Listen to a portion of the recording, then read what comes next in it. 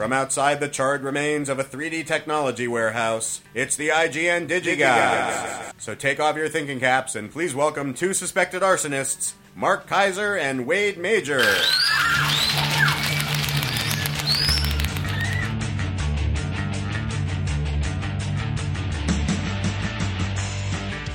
All right, we are recycling, so we've got until the end of the month, people. End of the month. Get your cool new intros in by the end of the month at gods@digigods.com, and then we'll record them with Corey and make you all famous. Plug anything you want. You got a website, you got a business, you got a plumbing supply company, whatever it is that you want to plug. Go ahead and plug it. Plug it. We'll plug it for you with your intro. A plumbing supply company. Send us Vox boxes, send us emails, go to the Facebook page, participate in the, what did we say last week happened on the Facebook page? We cured cancer? Is that what I said? Yes. Yes, then we cured cancer. We did. It's the latest discussion on the Facebook page. We didn't get around to any listener mail last week. We ran out of time because we spent too much, I guess, on the... and Mark's taking calls during the show again. I'm letting it go. I had no idea it was so popular. Oh, jeez. I'm letting it go to voicemail. All right, fine. Anyway, Mark, why don't we just jump right in, because I want to get to listener mail. Let's cover some television, and then we'll do listener mail. Shall we do that? Fine, wait. Good. Okay, a couple years ago, there was a film by a director and writer named Armando Iannucci. Yeah. And this film was called... Star Wars. No, it wasn't. That's crazy. I know, that's your joke. It was called In the Loop. It. In the Loop was an absolutely unbelievably hilarious, profane, brilliant, pointed, satirical take on politics, mostly British politics, although obviously there's America involved because America is involved in all politics in the world. But In the Loop was unbelievably, awesomely, brilliantly, satirically hilarious, and I demand that our listeners stream or rent In the Loop. But anyway, what I'm saying is that Iannucci, his new creation is much more Americanized. It's called Veep. And on Blu-ray is the first season of Veep, which aired as an original HBO series. This stars Julia Louis-Dreyfus as the, vice president, a female vice president, and all the crazy stuff that happens from that. Now, I think the show is pretty funny. I think that I don't know that it has all the pointed satire that In the Loop had. I mean, In the Loop was just like vanilla extract. Just like extracted brilliance and satire in like an hour and 45 minutes. This one has like an entire season arc it has to worry about. So it really kind of spreads the venom across, X number of episodes. So it's not quite as pointed, but I still kind of like this show. I think it's pretty good. Bonus features include behind the scenes, a making of, a funny public service announcement, some deleted scenes and outtakes, audio commentaries with the cast and crew. Julia Louis-Dreyfus, she's a kind of lightweight. Here's the thing with Julia Louis-Dreyfus. She's kind of lightweight for this material. Yeah. I was not the hugest fan of hers. I don't feel she has a lot of depth to her acting, and she still seems very sitcom to me. But I think she's fine in this. I wish it was somebody better. Somebody maybe like a kind of a... I'd rather have for this role, I'd rather have a movie star coming down to HBO than a TV star going up to... than a TV sitcom actress going up to HBO. Sure. But that being said, she's what we have, and she did win an Emmy for it. So what the hell do I know? But I like this. I like the show. Veep, V-E-E-P from nice. HBO. I have to say, one of the things that has happened with television in recent years, largely thanks to HBO and Showtime, is that we're getting all these really cool period series. And yes, Downton Abbey and BBC, that's always been a part of British television, all the legacy stuff, British history. But it's never been kind of part of the television vernacular in the United States. And now with what was the Jonathan Rhys Meyers thing? where he played Henry VIII very unconvincingly. Oh, it was Henry VIII. Yeah, that thing. Well, the Showtime response to that was the Borgias.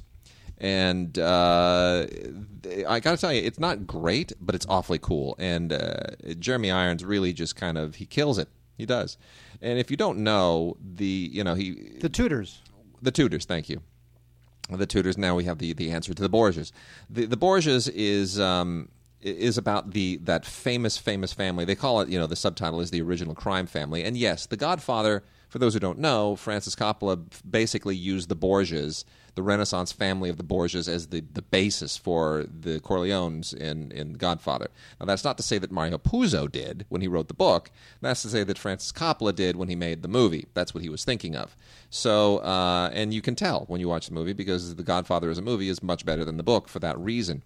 The Borgias, of course, were just a legendary Renaissance family. I think it was something like 3 or 4 popes came from the Borgia family, and they ruled. You know, they were like the ultimate family. They just controlled Europe. When it comes to the Pope, I can't believe that the Vatican elected a talking mule as the Pope.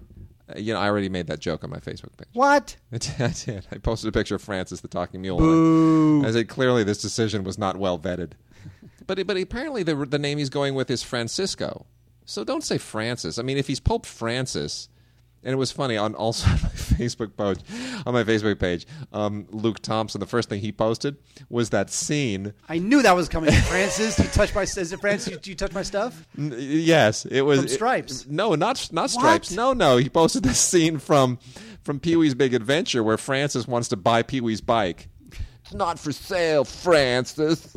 It's very everything's for sale, Pee-wee. No, he goes, lighten it when, and then Francis goes, my name is Francis from Stripes. They call me Psycho. You touch my stuff, I'll kill you. Yeah, that's. and then what's his name? The tough guy actor, Warren Oates says, lighten up, Francis. You know what? If somebody out there has enough time, and we don't because we're busy as hell, and I've got a baby. But if somebody out there has enough time, just sit around and dig up all that footage and make a mashup of every Francis line in every movie, and include, please, if you could, some references from Chips where the father of Captain Kirk says Francis to because that's Ponch's original. You are out of Francis your Poncherello. GD mind. I am, aren't I? Captain Kirk's dad. You like that Robert Pine reference to Chris Pine? Who plays, it's a little thing I just did. I did an equitweeze. You call those equitweezes? I haven't said that in years. I know, but I just said it. So there we go. The Borgias, the listeners right now, their minds are sputtering. They're short-circuiting. They have no idea. No, our minds are sputtering and short-circuiting. That's the problem. So the Borgias, the original crime family, Showtime. It's good. It's good. It's a little bit soapy, but I'll take it. It's a period show, and I really love it. It's a renaissance on television, and that's cool. And that goes, frankly, for Rome and for Spartacus as well. I love all that stuff. I'm glad it's. I don't love watching all of it, but I'm glad it's there. So there you go. Good stuff. And then let's see. You know what, Mark? I'm going to dig here into the pile. And just to annoy you, because you insist that this is not canon, I'm going to talk about Star Trek Enterprise Season 1 on Blu-ray. Lame. Why would you say this is not canon? This is great. It's got the guy from Quantum Leap in it. I know. You see, it's just horrible. You know what? This was an interesting idea that didn't. I didn't mind the idea. I did not. I thought, oh, that's interesting. All right. So when now it's all new, it's fresh, it's a little bit closer to our time. We can maybe get engaged in a fresher way. Absolutely. But it didn't happen. It was an interesting idea, and I still think it is partially interesting. I think it's conceptually partially okay. At least they're trying hard. This is Scott Bakula plays Captain Jonathan Archer. In the one Star Trek series, it was supposed to sort of harken back to the origins of the Federation when we had first discovered Vulcans, and when everything was a little bit rougher, a little bit more raw, and it's sort of the seeds of what would become the original Star Trek series. And so they really do try to pay homage more to the original series in a lot of ways than the other series like Next Generation and Deep Space Nine and all that stuff. So, and Voyager, I like Voyager too. I really do. Really? So, yeah, I like Voyager. There's Star Trek and there's Star Trek The Next Generation. Forget the rest of them. Nah, Voyager's good. And a lot of people still love Deep Space Nine, Whatever. They really do. With those crazy big guys with the weird teeth, Ferengis or the Kardashians, whatever they're called. Kardashians. You know what? The problem is that at that point in the history of the entire franchise, there was just too much Star Trek. Yeah. I mean, stop it. Well, you had like overlapping movies with the old cast, and here comes the new cast, and you got Voyager, and you got this. It's like, you know what? They overdid it. It's going to be a few years before they actually burned out. They actually kind of burned people out on Star Trek. They did. There were too many series at once. And then Nemesis killed the movie series for a while, and now it's been relaunched. There will be another Star Trek TV series at some point, but it's going to be a while. They got to let the JJ series of movies run its course. So that being said, I think it's fine. I don't think it's horrible, and it's on Blu-ray. It's good transfer. They did a good job. People over at Paramount and CBS, and a feature extras. Feature-ready stuff, documentary stuff. It's all behind-the-scenes stuff. Much of it in high def, which is nice. I really appreciated that, especially the To Boldly Go Launching Enterprise doc is all in beautiful high def. So it's nice to get the featurette stuff in high def. Yeah, there it is for fans, for kids. That's a reference to last week when we talked about the Hudsucker Proxy. Get it? For kids. It's a Hudsucker Proxy reference. Yeah. For kids. Yeah. About the the Frisbee. Yeah. Yeah. Okay. God, I haven't played All Frisbee in years. Go. Wade, there's the Japanese, they're crazy. Those are crazy people. Anyway, in the late 60s, one of those classic tokusatsu shows, which is kind of like what the Japanese call, their superhero shows, it was called Giant Robo. And much like Johnny Sacco. And much like Haim Saban did with the Power Johnny Rangers. Sacco. Stop that. Much like Haim Saban did with the Power Rangers, this guy Ruben Guberman took about 26 episodes of Giant Robo, and he turned them over and dubbed them into English and called them Johnny Sacco and His Flying Robot. And right now on Blu-ray, on DVD, from the good people at Shout, you can actually get 4 discs. 4 discs. Oh, wow. Freudian slip. You can get 4 dicks worth of Johnny Sacco and His Flying Robot. Oh, I wish outtakes. If only that were an outtake. That's by far the worst one I've ever done. We've done like 300 episodes of this show. That's by far the worst one. I had a terrible one on Stupid for Movies a couple years ago. I had a horrible one on Stupid for Movies. It's pretty funny. Anyway, okay, that was pretty bad. But you notice how I'm not saying stop the recording. Yes, I hear you. I'm willing to live with it. Look, because I'm that guy. There are 4 guys named Richard on this show. That is true. Yes. If not, we'll just pretend there are. Anyway, Johnny Sacco and His Flying Robot was recreated from the bones of the Giant Robo show in Japan. And look, you know what you're getting. You're getting just ridiculous rubber monsters like Globar and Ligon and Gengar and Emperor Guillotine. Yeah, Emperor Guillotine, he was awesome. So either you like this stuff or you don't. I mean, the giant robot has, flying missiles that come out of his fingers and this big V on his chest that launches, like this ram that kind of, forces enemies back. It's got a flamethrower. It's cool. It's for kids. And you know what you're getting. It's cheesy. It's low budget. It's ridiculous. But there it is. Johnny, it's total kitsch, by the way. At this point, that's kitsch.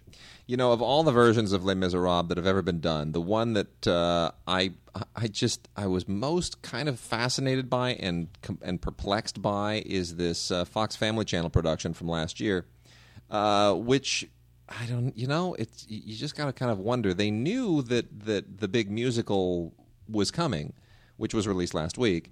And yet they went ahead and did this, and it's such a strange. It's like on the surface you'd think, oh well, this should rock. But then you go, wait a minute, that doesn't make any sense. Gérard Depardieu playing Jean Valjean. You couldn't find anyone less like Hugh Jackman on the planet, and Javert played by John Malkovich, who just plays it totally crazy like he always does.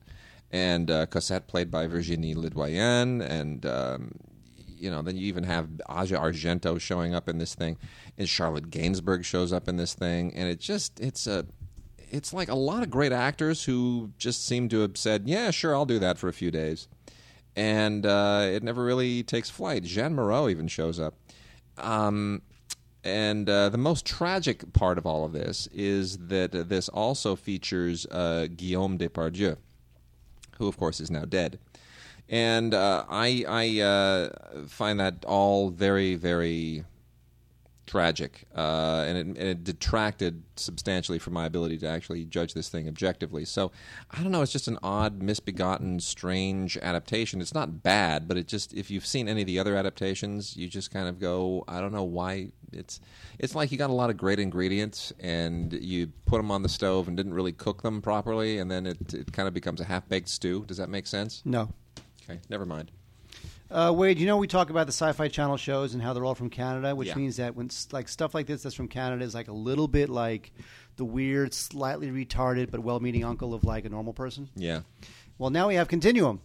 Season 1 of Continuum, which is on the Sci-Fi Channel. This show, I skimmed it. I just don't get it. It's one of those future shows. Takes place in like the year 2075, and these terrorists wind up going back in time to 2012 to wreak havoc, and they are followed by a cop from 2075, and she winds up joining the Vancouver police force to help track the terrorists and keep them in line.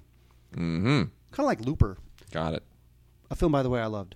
Looper. You know what? Don't rent Continuum. Don't think about Continuum. Don't read about Continuum. Go rent Looper. Okay. That's all I'm saying about Continuum. You know, there's a Nickelodeon series called H2O, Just Add Water, and I used to think that Nickelodeon was a network for kids, right? Now we've got this Nickelodeon show which has these like nubile mermaids. I'm on board. I'm thinking Nick's skewing a little older, and I realized Nickelodeon has been around long enough for the kids who were 5 and 6 when they were watching it, at least the boys, to now be 15, 16, 17, right? I think Nickelodeon's been around longer than that, no? They're trying to, well, certainly longer, but I'm just saying they're realizing that they want to hang on to their original audience. They don't want them migrating over to the CW. It launched, get this. Okay, I just... It's like 1994. No, get this. Interesting. It launched as something called the Pinwheel Network in 1977, and then launched as Nickelodeon in 1979. You're kidding. And I think what we consider... the cable Nickelodeon. What we consider the Nickelodeon is when MTV bought it. That's it. In 1985. There you go. Then it became kind of like Nickelodeon. Well, anyway, these are from the Flatiron Film Company by way of new video, and we've got seasons 1, 2, and 3 of H2O Just Add Water with these. It's sort of like what's the TV show the Bedazzled or with the witches the CW. Yeah, not the CW, but the three witches. You know. Huh.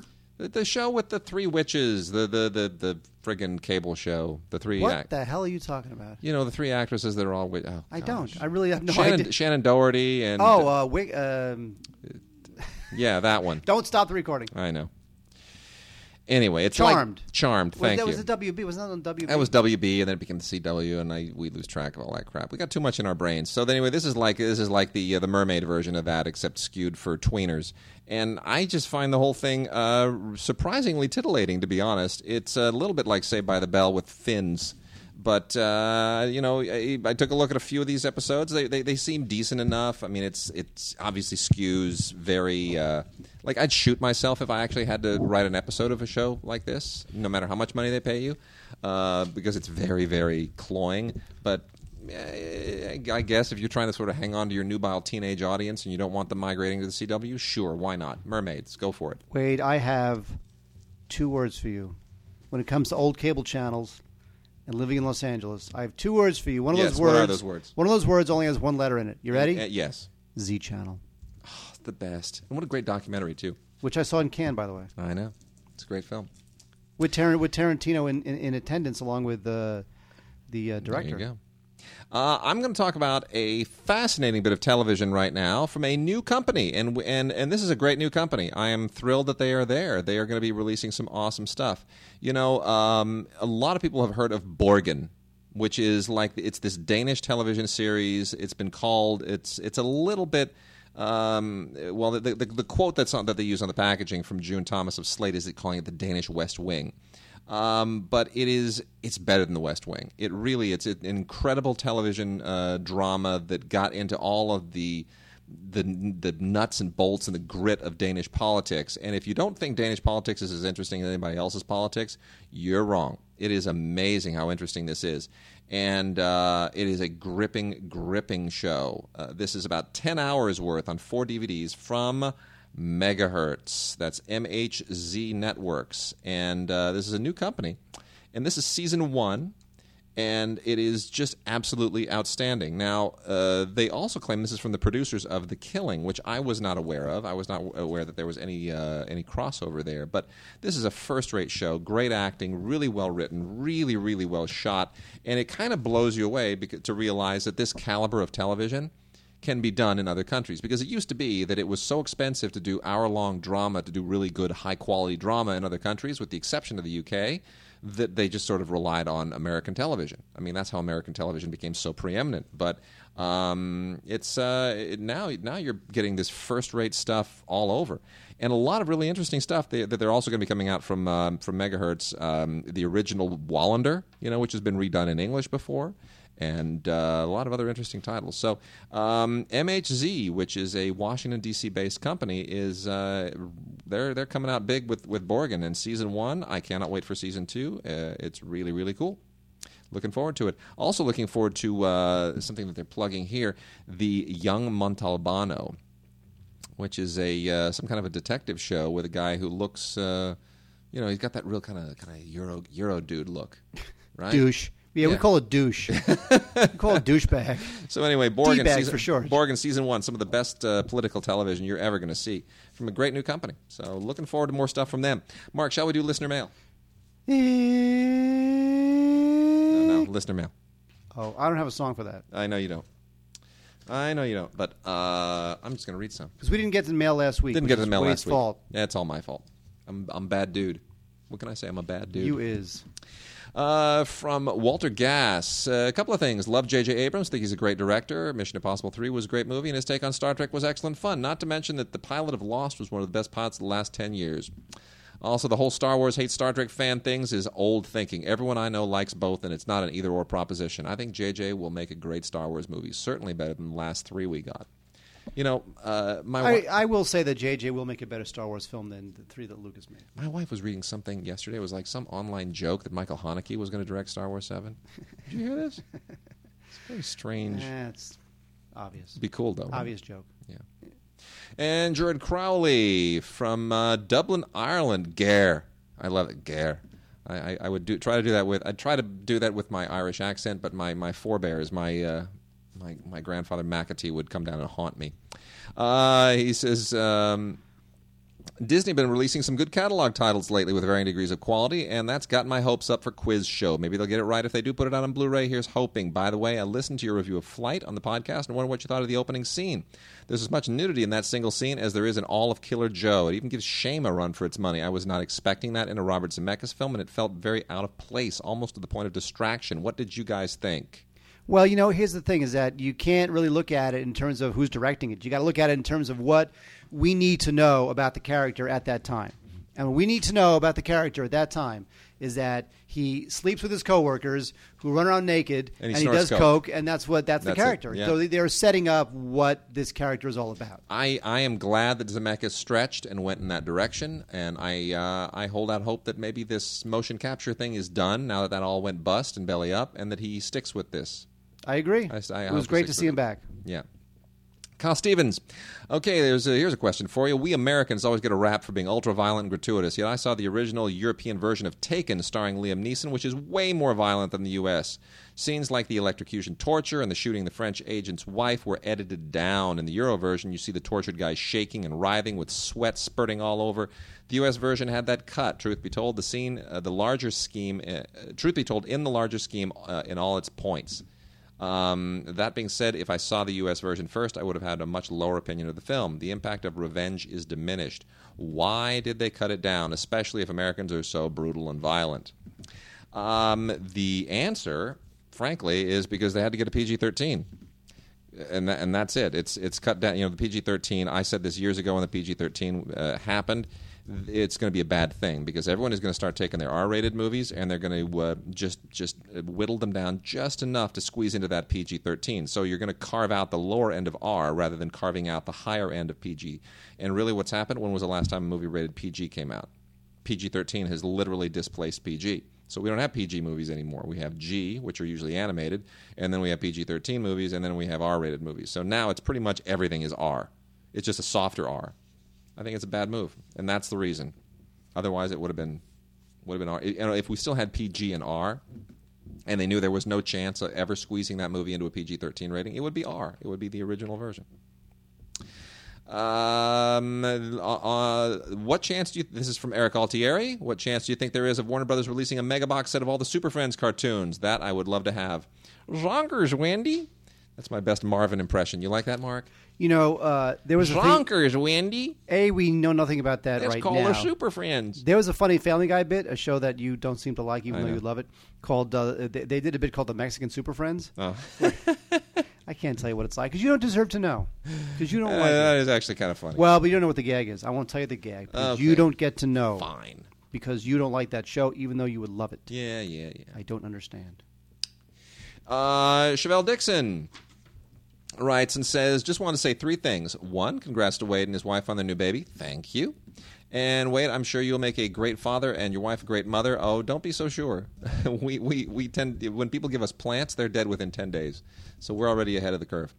2, sorry about Box Office Magazine, and now that Mark is out of a job. At least Mark can now focus all his attention on cooking. 3, Pete Hammond gets blurbed on everything. How is it almost every week when you talk about a new release with a blurb, it's almost always Hammond? Nothing wrong with that, just an interesting observation. Here's why. Because a lot of critics out there solicit blurbs, and there are a few places online where you can you just do blurb whore, and you'll come up with some very interesting annual lists of the most shameless critics who go out and solicit this stuff. And it kind of works into the marketing feed of the studios, where if they know there's a critic who wants to be blurbed, they can call them up and go, oh, can you give us a quote?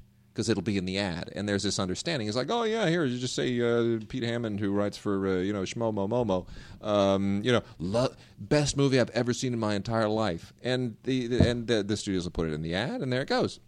And it's really utterly and completely shameless. But there is this understanding, and there is rumor. There have been rumors in the past that certain critics took kickbacks, i.e. payola, in order to do this.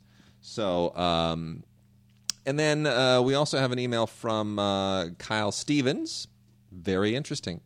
Says, I honestly think 1989's original Bloodsport starring Jean-Claude Van Damme is the greatest movie ever made. When I was a kid, 10 or 11 years old, I was obsessed with that movie along with the original Kickboxer, also starring Jean-Claude Van Damme, and Tremors starring Kevin Bacon. I rented those videos every weekend in rotation. Van Damme was my hero and idol. I have no idea why I felt the urge to write this email, but I was thinking about it and wanted to tell you guys whatever happened to Canon Pictures, the makers of Kickboxer and Bloodsport. Canon sort of disintegrated after they tried to make more serious movies. That was Menachem Golan and Yoram Globus.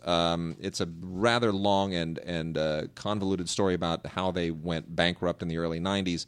But if you go onto Wikipedia and look for the Canon Group with 2 N's, Cannon, it's the whole story is there, and it is absolutely fascinating. And the Wikipedia page, Wikipedia can be inaccurate and sometimes skewed by the people whose interests are best served by it. This one is really spot on accurate, very, very well done. As for Bloodsport, I love Bloodsport as well. I don't know Mark's feelings. But Frank Dukes, whose real story in Bloodsport is very interesting.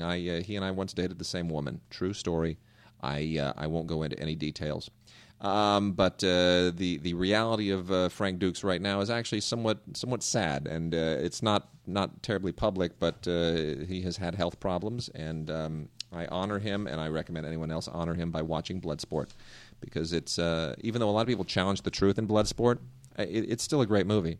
And I don't care if there was a kumite or if it was exactly the way it's depicted in the movie. I love it. So what? Come on. Who cares if it really happened or didn't happen? It's a movie. I know. Stop thinking that things that happened in real life should be blah, blah. I know. And that's it for listener mail. We're good. Listener mail. Ooh, that could be the new theme song. What? Listener mail. How come someone doesn't send us one? You know what? Send us at gods@digigods.com the listener mail theme song. It should be less than 5 seconds. Less than 5 seconds. And something that Mark can sing. No. No. It would be something we roll into the show. Something we actually drop in. Yeah, we drop it in the show. Then we'd be like a professional show. That's right. And you know what? I take that back. Don't send it in. We cannot be a professional show. No, send it in. Gods@digigods.com. Less than 5 seconds. Listener mail theme song. All right. I'm putting it out there. Very good. The best one we will use.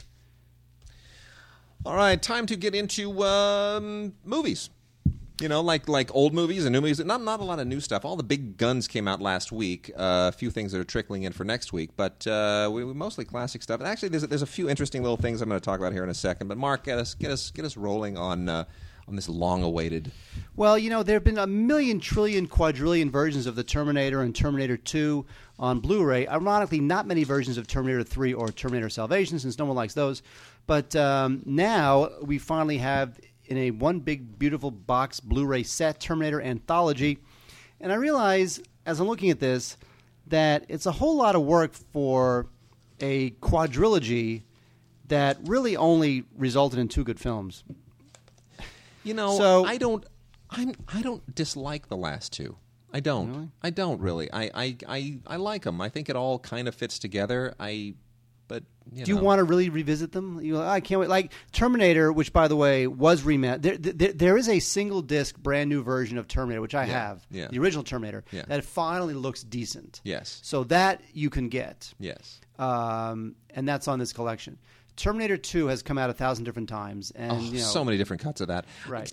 Cameron couldn't make his mind up. He really couldn't. And if you have any, I mean, if you really care, and you have those DVD releases, they're never coming out on Blu-ray, by the way, those other cuts. I mean, he had like 2 different director's cuts before he finally came out with his definitive director's cut, and they're all different by between 2 and 4 minutes. And if you have any of those, one of which came in kind of a swanky aluminum slipcover, hang on to them, because I'm sure they'll be worth something someday. It is funny because the Terminator is a great example of creative, low-budget filmmaking, whereas Terminator 2 is a great example of creative, big-budget filmmaking. Yeah, true. Very true. And then 3 and 4, I guess I enjoyed some of them, but I just think that you're spending a lot of money on the anthology for 4 films, 2 of which you'll revisit, 2 of which you won't, that you probably own anyway. So what can I tell you? I mean, there's a 5th disc here with a bunch of stuff on it. That's always kind of nice. But ultimately, come on. I just think I'm hoping that this is the final word on Terminator Blu-rays. Because when it comes to the next film, that's still up in the air. So this is all we got. So if you already own the 4 previous films already, you don't really need this. Although I will say that there was a brand new, updated Terminator Blu-ray that came out a couple weeks ago that does have a good new transfer. Make that one happen. I don't know that you need all this. Now I'm going to make some interesting comments on some gun movies. Thanks for taking more calls, Mark, while the show's I'm not answering them. This is what I find really interesting is there's a whole kind of advertising motif that becomes epidemic sometimes. And I'm going to show you some interesting things. Now, the 2 movies I'm going to talk about, well, there's 4 movies I'm going to make mention of before I get into something much more interesting. Easy Money, which is a Swedish crime thriller about a guy, who should know better, gets lured into crime. And then this movie Standoff, which is a heist gone wrong movie set in Ireland with Colm Meaney. And they shoehorn Brendan Fraser in there as an American hostage for absolutely no reason whatsoever other than to just say because Brendan Fraser needs a job, I guess. But look at the cover of both of these. I mean, isn't this fascinating? Isn't that interesting? Well, no. Look, it's like almost the same thing. There are so many movies whose one sheet or cover art has like the really macho side glancing dude holding the gun. But that's it. The side glancing dude holding the gun. And one, it's Brendan Fraser with Colm Meaney behind him. And then in the other one, it's this Joel Kinnaman who's on The Killing. Now, by the way, you realize who Joel Kinnaman is? Joel Kinnaman is starring in the lead of the remake of RoboCop. Oh, is he really? Yes. That guy is playing RoboCop? That is correct. He's stepping into the Peter Weller shoes? That is correct. Screw him. That is correct. Oh, that sucks. And by the way, now I've heard nothing recently, but Wade, try to hold your laughter when I say this. But supposedly the remake is in a bit of trouble. Well, I'm sure it is. Not very good. Reshoots. Here's my other example of this. We have two more movies, which are both just cheesy straight-to-video action movies with people whose careers pretty much have been relegated to this. One is with David Morse and Martin Donovan. It's called Collaborator. And the other one is Danny Glover and Michael Madsen. Sins. Look at those covers. Same thing. Same thing, right? It's like the guy with the gun and then a big slash in the middle with the title of the movie and then another guy below them. Yes. Big head on top, big head on bottom, name big of movie slash in the middle. It's fascinating, isn't it, when you see this? But it's all just straight. It's all straight to video, straight to DVD, AFI type stuff. I know, but it's fascinating to me that they all kind of lean on the same. It's not going to make your box stick out. It's going to make it look like all the other movies that do the same thing. Well, but but they assume safe is good, which of course is really stupid. And they assume that if you're browsing Blockbuster, which doesn't exist anymore, that you will see like a big explosion and like an intense-looking dude with a gun. You'll go, oh, that looks like fun. That looks like escapist entertainment for a couple of hours. Good deal. So now, Mark, this is the movie that I want us to talk about for just a second here because you and I had interesting reactions to this. Killing Them Softly. I do like this film. I do too. And it's out on Blu-ray and DVD. Really spectacular looking on Blu-ray, I got to say. I am a big fan of Andrew Dominic, who directed it, who previously did... Assassination of Jesse James by Camera Report? Yep. And Andrew Dominic, his actually, the Australian film... Not the Proposition. That's the other guy. No, it's the one with the hang on, Chopper. Chopper. That's it. Yeah, right.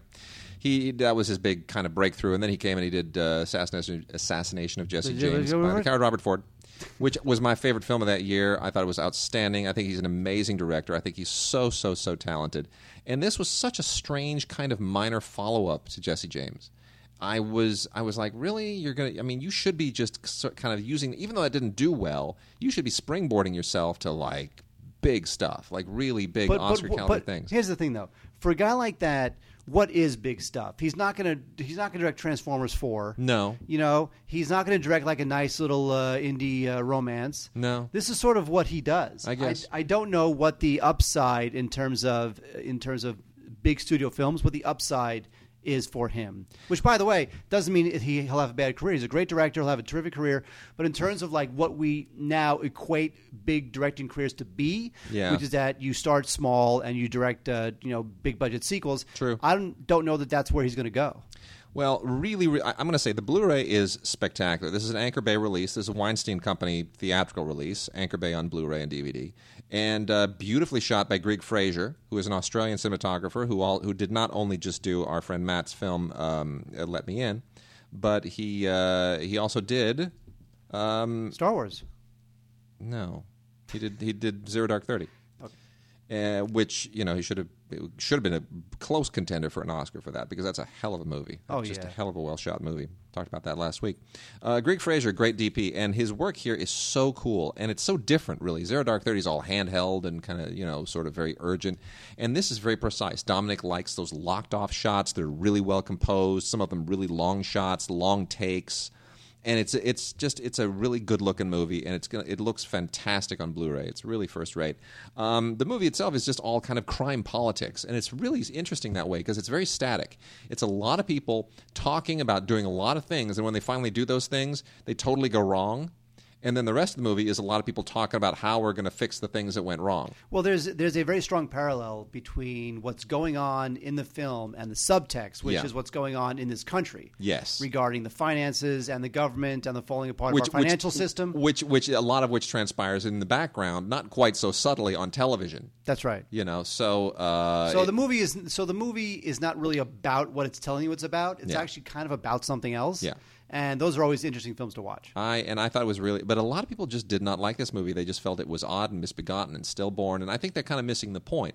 I mean, those scenes where Brad Pitt and Richard Jenkins are sitting in the car talking about how we're going to handle the situation, those are hysterical scenes. If you feel like you should be laughing at those movies and you feel inappropriate, it's okay, laugh. Because it's funny where they're talking about, you can't do this. Well, why can't we do that? Because then we're going to this and this and this and this. And they're breaking the law regardless. But all the things that they have to take into account, these are like real logistical challenges to people who are breaking the law, but they have this other code they have to respect. It's fascinating to me. I thought those scenes were so well written and delivered. I agree. And it's also about, a lot of those scenes are about outsourcing. Yeah. Because they're deciding they should bring in somebody else to do the Yes. killing, or that he should do it himself. Yes. So really, it's about business. Yes. It's a business. And James Gandolfini, the worst bit of outsourcing ever. I really think, Sam Shepard, what a great walk-on he does in this. I don't know whether they shot more with him and it got cut out. No, I don't think so. He's in like one shot. Yeah, one continuous shot as they pan and he walks into the trailer and you hear all hell breaking loose and then he pans to the out and they get thrown. It's great stuff. I mean, really good stuff. I thoroughly enjoyed it. Also I enjoy Star Wars. Andrew Dominic. Look, if you're going to do what Robert Rodriguez does, do it like Andrew Dominic does in the billing block on the back. Take a look at that. Yeah, isn't that great? Everybody's name is normal credit bed size, but then bam, Andrew Dominic. It's like three times as tall. Although, you know what? Look, if Robert Rodriguez had done that, you would say, God damn, that Robert Rodriguez, that guy's a jerk. Of course. But Andrew Dominic does it, and you sign on. Because I like him. Exactly. He's my dude. I dig him, and I want his career to go well. And then, really quickly, the last thing I'm going to make mention of before Mark digs into this, a couple of films that he has a particular passion for. Yes! Awesome! Because I'm lame. Is this really interesting Jean-Jacques Annaud film called Day of the Falcon, which this really kind of depresses me a little bit. And Jean-Jacques Annaud, when he goes smaller, like when he does The Lover and when he does Quest for Fire, stuff like that, he's always been very, very interesting. When he goes big and epic, like 7 Years in Tibet, he gets sometimes a little too big for his britches, a little too melodramatic, and that's a part of the problem here. But at the same time, this is a big movie that should have had some kind of theatrical release promise. And you could think of this really as kind of like the Hatfields and the McCoys of Middle Eastern oil families. A really kind of a cool period piece about the some of the politics behind today's Middle Eastern oil empires. And it's a little bit melodramatic, and certainly not the film that it should be. But at the same time, I mean, what a cast! It's got Antonio Banderas, Frida Pinto, Mark Strong, high-powered European director like Jean-Jacques Annaud. It's very competently made. A decent screenplay by Menno Megis, based on the novel The Great Thirst. I mean, Menno Megis wrote The Color Purple. I mean, the pedigree here should be marketable, so I don't know why nobody bothered to even give this film a shot in theaters. I mean, it's 2 hours and 10 minutes long. It's not overly long for an epic like this. It just should have had its shot. It should have been, somebody should have picked this movie up and put it into theaters, and they didn't, and I think that's a real disappointment. But anyway, it's on Blu-ray. If you have a big TV, you'll certainly get the most out of it. A smaller TV won't quite give you the impact, but and there's a 40-minute documentary on it that's quite good, actually, the making of Day of the Falcon, and then a bit on storyboards and the effects. But otherwise, a movie that I think deserved better, and I'm very sad that it didn't get better. So try to give it a boost, at least rent it. Wade, there's a movie. Yes. Enough of this other stuff. Mm-hmm. Wade, let me tell you something. What? 1973, Wade. Oh dear. Oh dear. Oh dear. Does it have Gene Hackman in it? I love Gene Hackman. It has Yul Brynner and Richard Benjamin. Okay, I think I know what that was. Yeah. Westworld. Okay. I loved Westworld when I was a kid. It's the best. So here's the thing, Wade. You know Westworld. I do know. Wade, for $1,000 a day, you can go to a theme park called Westworld.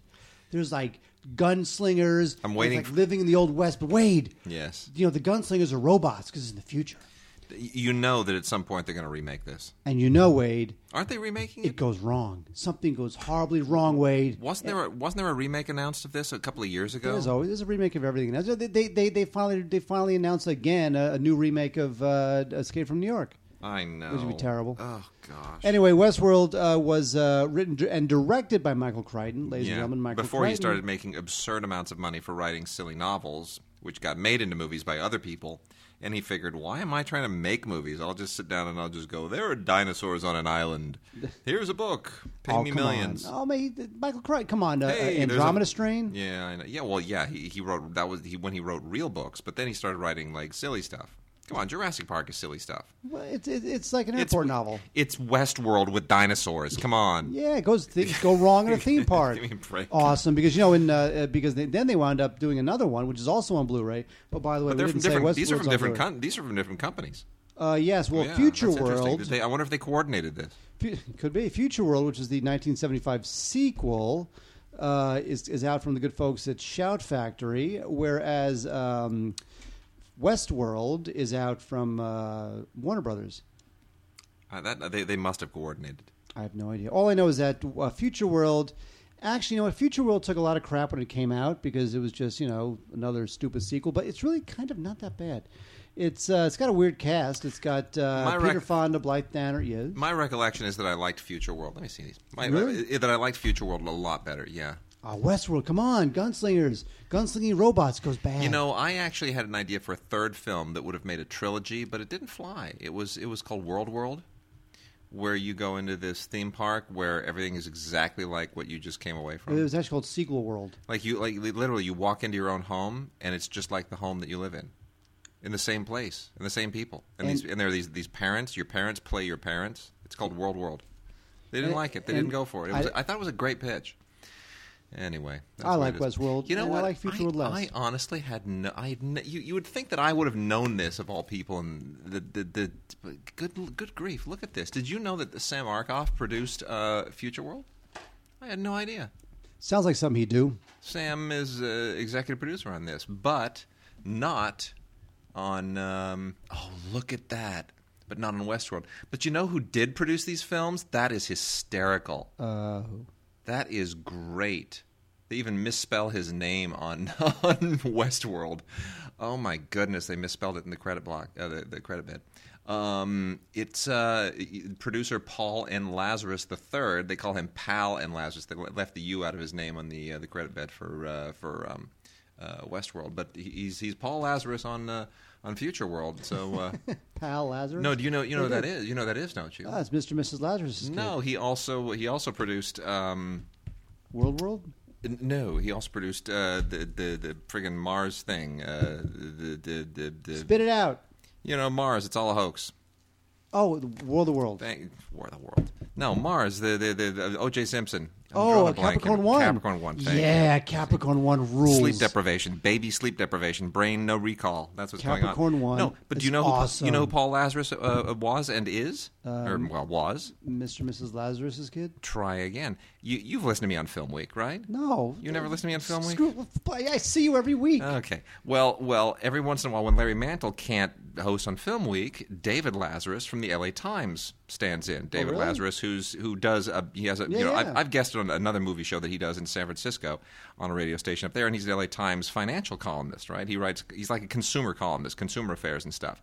But he's a big movie fan because Paul Lazarus' dad. Really? Yeah, I did not know. He used to joke all the time. He goes, yeah, my college was paid for by Capricorn 1. That movie put him through college. That's brilliant. I had no idea that David's dad was producer of these as well. I knew Capricorn 1, but Westworld and Future World, look at that. Now, what you didn't know is that, and we'll probably never see on DVD or Blu-ray or anything else, is that there was a TV show based on Westworld. Beyond Westworld. I vaguely have a recollection. Well, I think it was canceled after only like a couple episodes. But anyway, here's the thing. Westworld and less Future World, two good 70s sci-fi movies. They're pretty cool. Totally. Very cheesy. It has those scores that go like, wow, wow. That's like the score. But it's so cool. Yeah, totally cool. All right, we need to go through. Gosh, let's see. We got a ton of stuff. Let me blow through some of this. Is the show almost over, Wade? Yeah, we got like 15 minutes left. So let me blow through a bunch of things really quickly here because we've got a lot of great library titles. You want me to talk about these? No. We're going to split these in a second. You got to be kidding me. What? No, the classical stuff I already watched almost all of. Okay. So I can talk about all that classical stuff. Yeah, we can.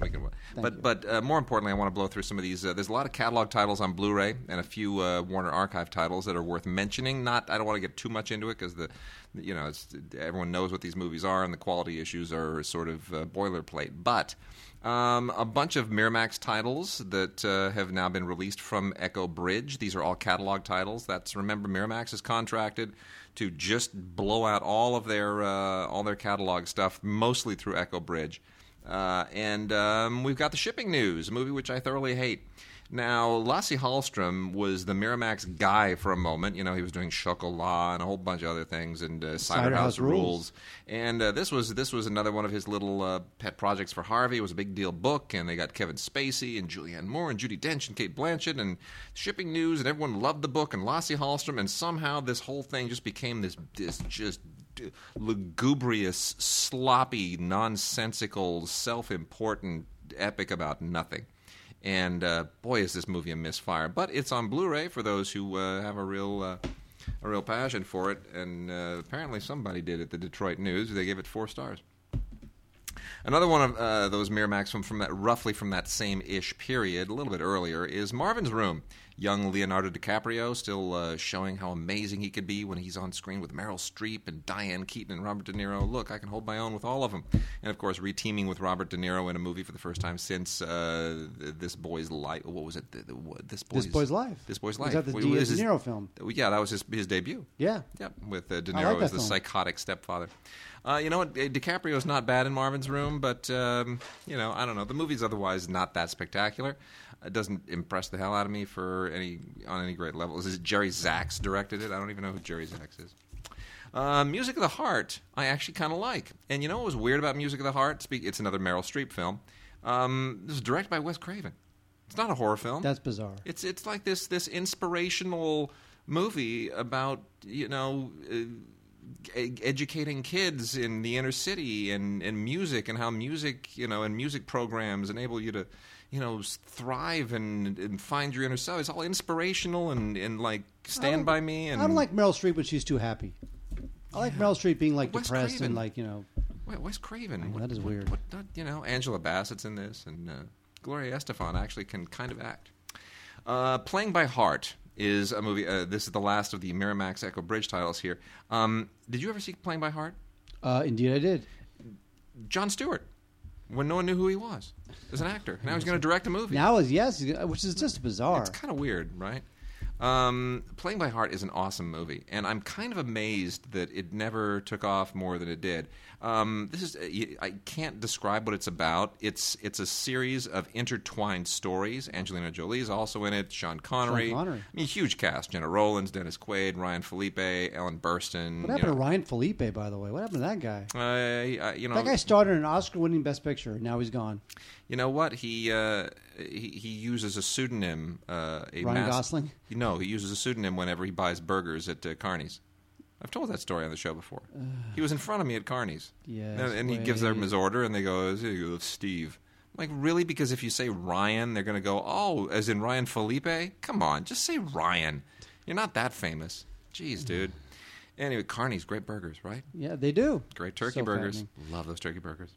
The turkey burgers are lean, super lean. Yeah, but really lean. But it's all in oil and butter and bread and cheese. That's so good. Horrible. Anyway, Playing by Heart. A fascinating film. The way these stories wind together, I think it's a really smart script. And I'm just shocked that it didn't sort of get more attention at the time. Well, you know what it is? Because there's one story about this kid dying of AIDS, and there's another story about this family approaching this couple approaching their 40th wedding anniversary. The way it all kind of comes together is really smart, very well written, and it's brisk for a movie that's just barely over 2 hours long, and fantastic photography for a character film, by the way, by Vilmos Zsigmond, who hasn't shot anything in ages. A bunch of Warner Archive stuff. Let's get through this real quickly here. We've got Dennis Morgan and Jane Wyman in Cheyenne. From Warner's. When was the last time you saw it referred to as Warner's as opposed to Warner Bros? I love that. See, that's Warner's. The thing is that they were always the Warner Brothers. Yes, they were never not. Yeah, but you know the story of that, right? It's not like the Warner Brothers were ever really involved with Warner Brothers beyond like 1933 or whatever. Jack Warner screwed his brothers over. I know. Well, Jack Warner didn't Jack Warner say he was not going to sell the company? They wound up selling the company. No. Here's what it was. Jack Warner. This is one of the great all-time stories. Jack Warner, who my father knew, and he was an SOB. Jack Warner said, "You know what we should do? We should he got all his brothers together, and he said we should just put all our stock out on the open market and just make just ridiculous amounts of money because people will buy our stock at like a exponential. We got all our stock in the company. Let's just put it out there." So he convinced his brothers to basically put up for sale their stock in Warner Brothers. Guess what he did? He sold the company. He turned around and bought his brother's shares. Oh, he bought his brother's shares. Yeah, he bought his brother's shares secretly. So he had like proxies who went out and bought the shares that his brothers were putting. He never put his shares up. He said, "Let's all put our shares up," and then he didn't put his up. They put theirs up, and then he bought it out, and then he basically stole the company from his brothers. He conned them into selling the company to him at like a very small price. Oh. It's a notorious story. So anyway, that's a Raoul Walsh Western, if you have any interest in Cheyenne, with Dennis Morgan, who no one remembers anymore, and Jane Wyman, who, of course, is famous now for having divorced Ronald Reagan because she didn't think he was going to become anything. John Ford did a movie called The Rising of the Moon, which they have a poll quote on here from the original marketing materials. unforgettably John Ford's finest film. Really? Because nobody remembers The Rising of the Moon anymore. But it's fine. It's it's another one of those Ireland movies. It's not at all like The Quiet Man, but it's perfectly fine. And John Ford made a lot of forgettable movies, and I wouldn't call this forgettable, but it's not brilliant. The Monogram Cowboy Collection, Volume 5, is a whole bunch of movies with Johnny Mac Brown, who was one of those guys that did those programmers back in the day. These are 9 movies on 3 discs for people who just can't get enough like cheesy westerns that are sort of all about the same thing.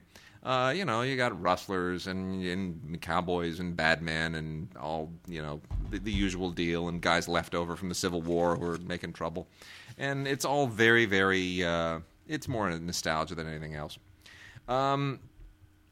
George Sidney, another one of those workman-like studio directors, made a movie called Key to the City, a romance with Clark Gable and Loretta Young, which is, again, also perfectly fine. It's just another programmer from the era. It's perfectly serviceable. Much better is the Clark Gable Marion Davies movie, Polly of the Circus. I am always fascinated by Marion Davies movies, just because Marion Davies was who she was, and anytime I watch Citizen Kane, I always think about Marion Davies. As well you should. Well, the William Hearst and all that stuff. She's just a sad life, that lady. But I find her fascinating on the screen. And I think she has amazing chemistry with Clark Gable. And it's just, the fact that this has so many other historical tentacles go into all these interesting directions. What was going on behind the scenes with the studios and with Marion Davies and with Clark Gable. It's fascinating. So I think historically it's a really interesting movie, especially if you do the research and kind of look a little bit into who was doing what with whom. Clark Gable also made a romance with Gene Tierney called Never Let Me Go. Never, directed by Delmer Daves. Delmer Daves directed the original 3:10 to Yuma. That's right. He was another one of those studio hacks who just, he just knew how to make them. Wasn't brilliant, but he was just very workmanlike. He was just very, very efficient. And this is based on a novel called Came the Dawn by Roger Bax, which was a big deal at the time as well. Gene Tierney, much better than Clark Gable in this, but it's a romance from the era. Lots of swooning music and And then The Falcon is a mystery movie collection. This is the second mystery movie collection. And there are 6 films here featuring the character of the Falcon. The Falcon Out West, The Falcon in Mexico, The Falcon in Hollywood, The Falcon in San Francisco, The Falcon's Alibi, and The Falcon's Adventure. Tom Conway played the Falcon. And this was an RKO series that is completely forgotten now. But, this guy, Tom Conway, not bad. Pretty interesting. Not a they could resurrect this. They really could. They could get somebody like a James Franco. I'm tired of James Franco. Go away. I am too. That was a joke. Although, did you hear that interview we did on Howard Stern? No. It was awesome. Nobody gets it out of a celebrity like Howard Stern. Really? Yeah. Just talk. He got Franco to talk about Anne Hathaway and the Oscars and why people hate Anne Hathaway. Very nice. And how there was a point where Franco actually could have slept with Lindsay Lohan, but he turned her down. No. Kidding. Oh yeah, this is a few years ago. And before we get into the music stuff, to just kind of wrap things up, Richard Bartholomew in The Dawn Patrol, also starring Douglas Fairbanks Jr. and Neil Hamilton. This is really an interesting little chunk of movie history. First National Pictures made the film, and their library has since fallen into the hands of Warner Brothers, hence the reason why this is a Warner Archives release, and you have to go to warnerarchive.com, Warner Archive singular. This is a Howard Hawks film that takes place during World War I, and it's not your typical World War I movie. It's actually surprisingly anti-war and anti-violent for a Howard Hawks movie, especially a Howard Hawks movie made in 1930, just as war is about to break loose all over again. It's an early talkie, and it's actually pretty damn well done. I mean, it's got some amazing aerial photography, not as amazing as Wings. But it's based on a story by the same guy who wrote Wings, so there are some similarities. But by and large, I think it's definitely worth checking out. And the fact that Douglas Fairbanks Jr. is in it, not Douglas Fairbanks Sr., but Douglas Fairbanks Jr., who looks a lot like his dad, he just doesn't have the athletic prowess, makes it also very, very interesting. All right, Mark, let's let's dig into some of this music poop here, and just to terminate things here. That's more. Yeah, that's more your speed. There you go. Oh, Wade, you just love Beethoven. I do. Do you really? Who's your favorite classical composer? My favorite classical composer? Yes. You know, that's a good question. And I constantly come back to Beethoven, even though I am very, very partial to Edvard Grieg and Sergei Rachmaninoff. But I keep coming back to Beethoven because he was just such a tragic madman, and you know, there's just so much drama. Like when I listen to Beethoven, I can listen to there's a lot of classical I love, a lot of classical I don't care so much for. But when I listen to Beethoven, I feel the personality of the man. I feel his emotions, and I don't get that with a lot of other composers. And you don't even say Mozart because you love Amadeus so much. I can't stand Amadeus. I really can't. Really? I respect the movie, but I just Tom Why Hulce. did you like that movie? You know what? There are things about it that I like, but I just hate Tom Hulce's performance. I hate it so much. I just hate it so much. He's so wrong in that movie. Never should have been there. Really, Tom Hulce? No, Tom Hulce ruins the movie for Well, you me. know why? Because you remember him from Animal House. Yeah, but also he's the only American in that. Well, F. Murray Abraham's American, but he's the only guy in the cast who's not sort of playing style. You know, he's not making any attempt to sort of be. He's just playing like a goofball. Mozart wasn't like that. Mozart wasn't some like giggling, farting, goofball, maniac, crazy sex nerd. He wasn't. He was a genius. Exactly. Speaking of geniuses, Miles Davis is on Blu-ray this week. Miles Davis with Quincy Jones and the Gil Evans Orchestra. This is part of the Live at Montreux collection. This is in 1991, actually only a few months before Miles Davis died. So this is definitely one for history. It's also in color, which I like, as Miles obviously, he died in 91, and, there's not a lot of color performances from him. So this is good stuff. Blues for Pablo, Miles Ahead, The Duke, Panpiper, Summertime is great. Here Come the Honeyman is a good one. This is all great stuff live at Montreux.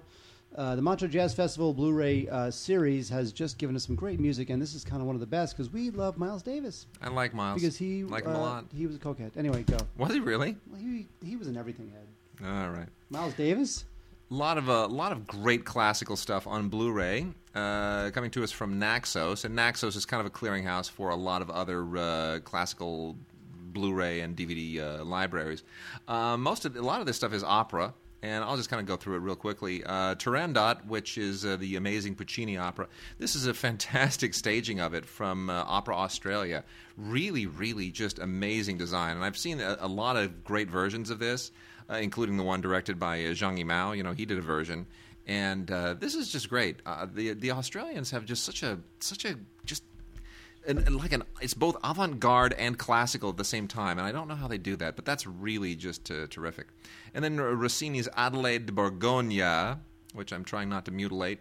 This is from Art House Music. This is from the Rossini Opera Festival, and it's great. It's great. This is, of course, done in Italy at the Teatro Comunale di Bologna. This is the orchestra and chorus from Bologna.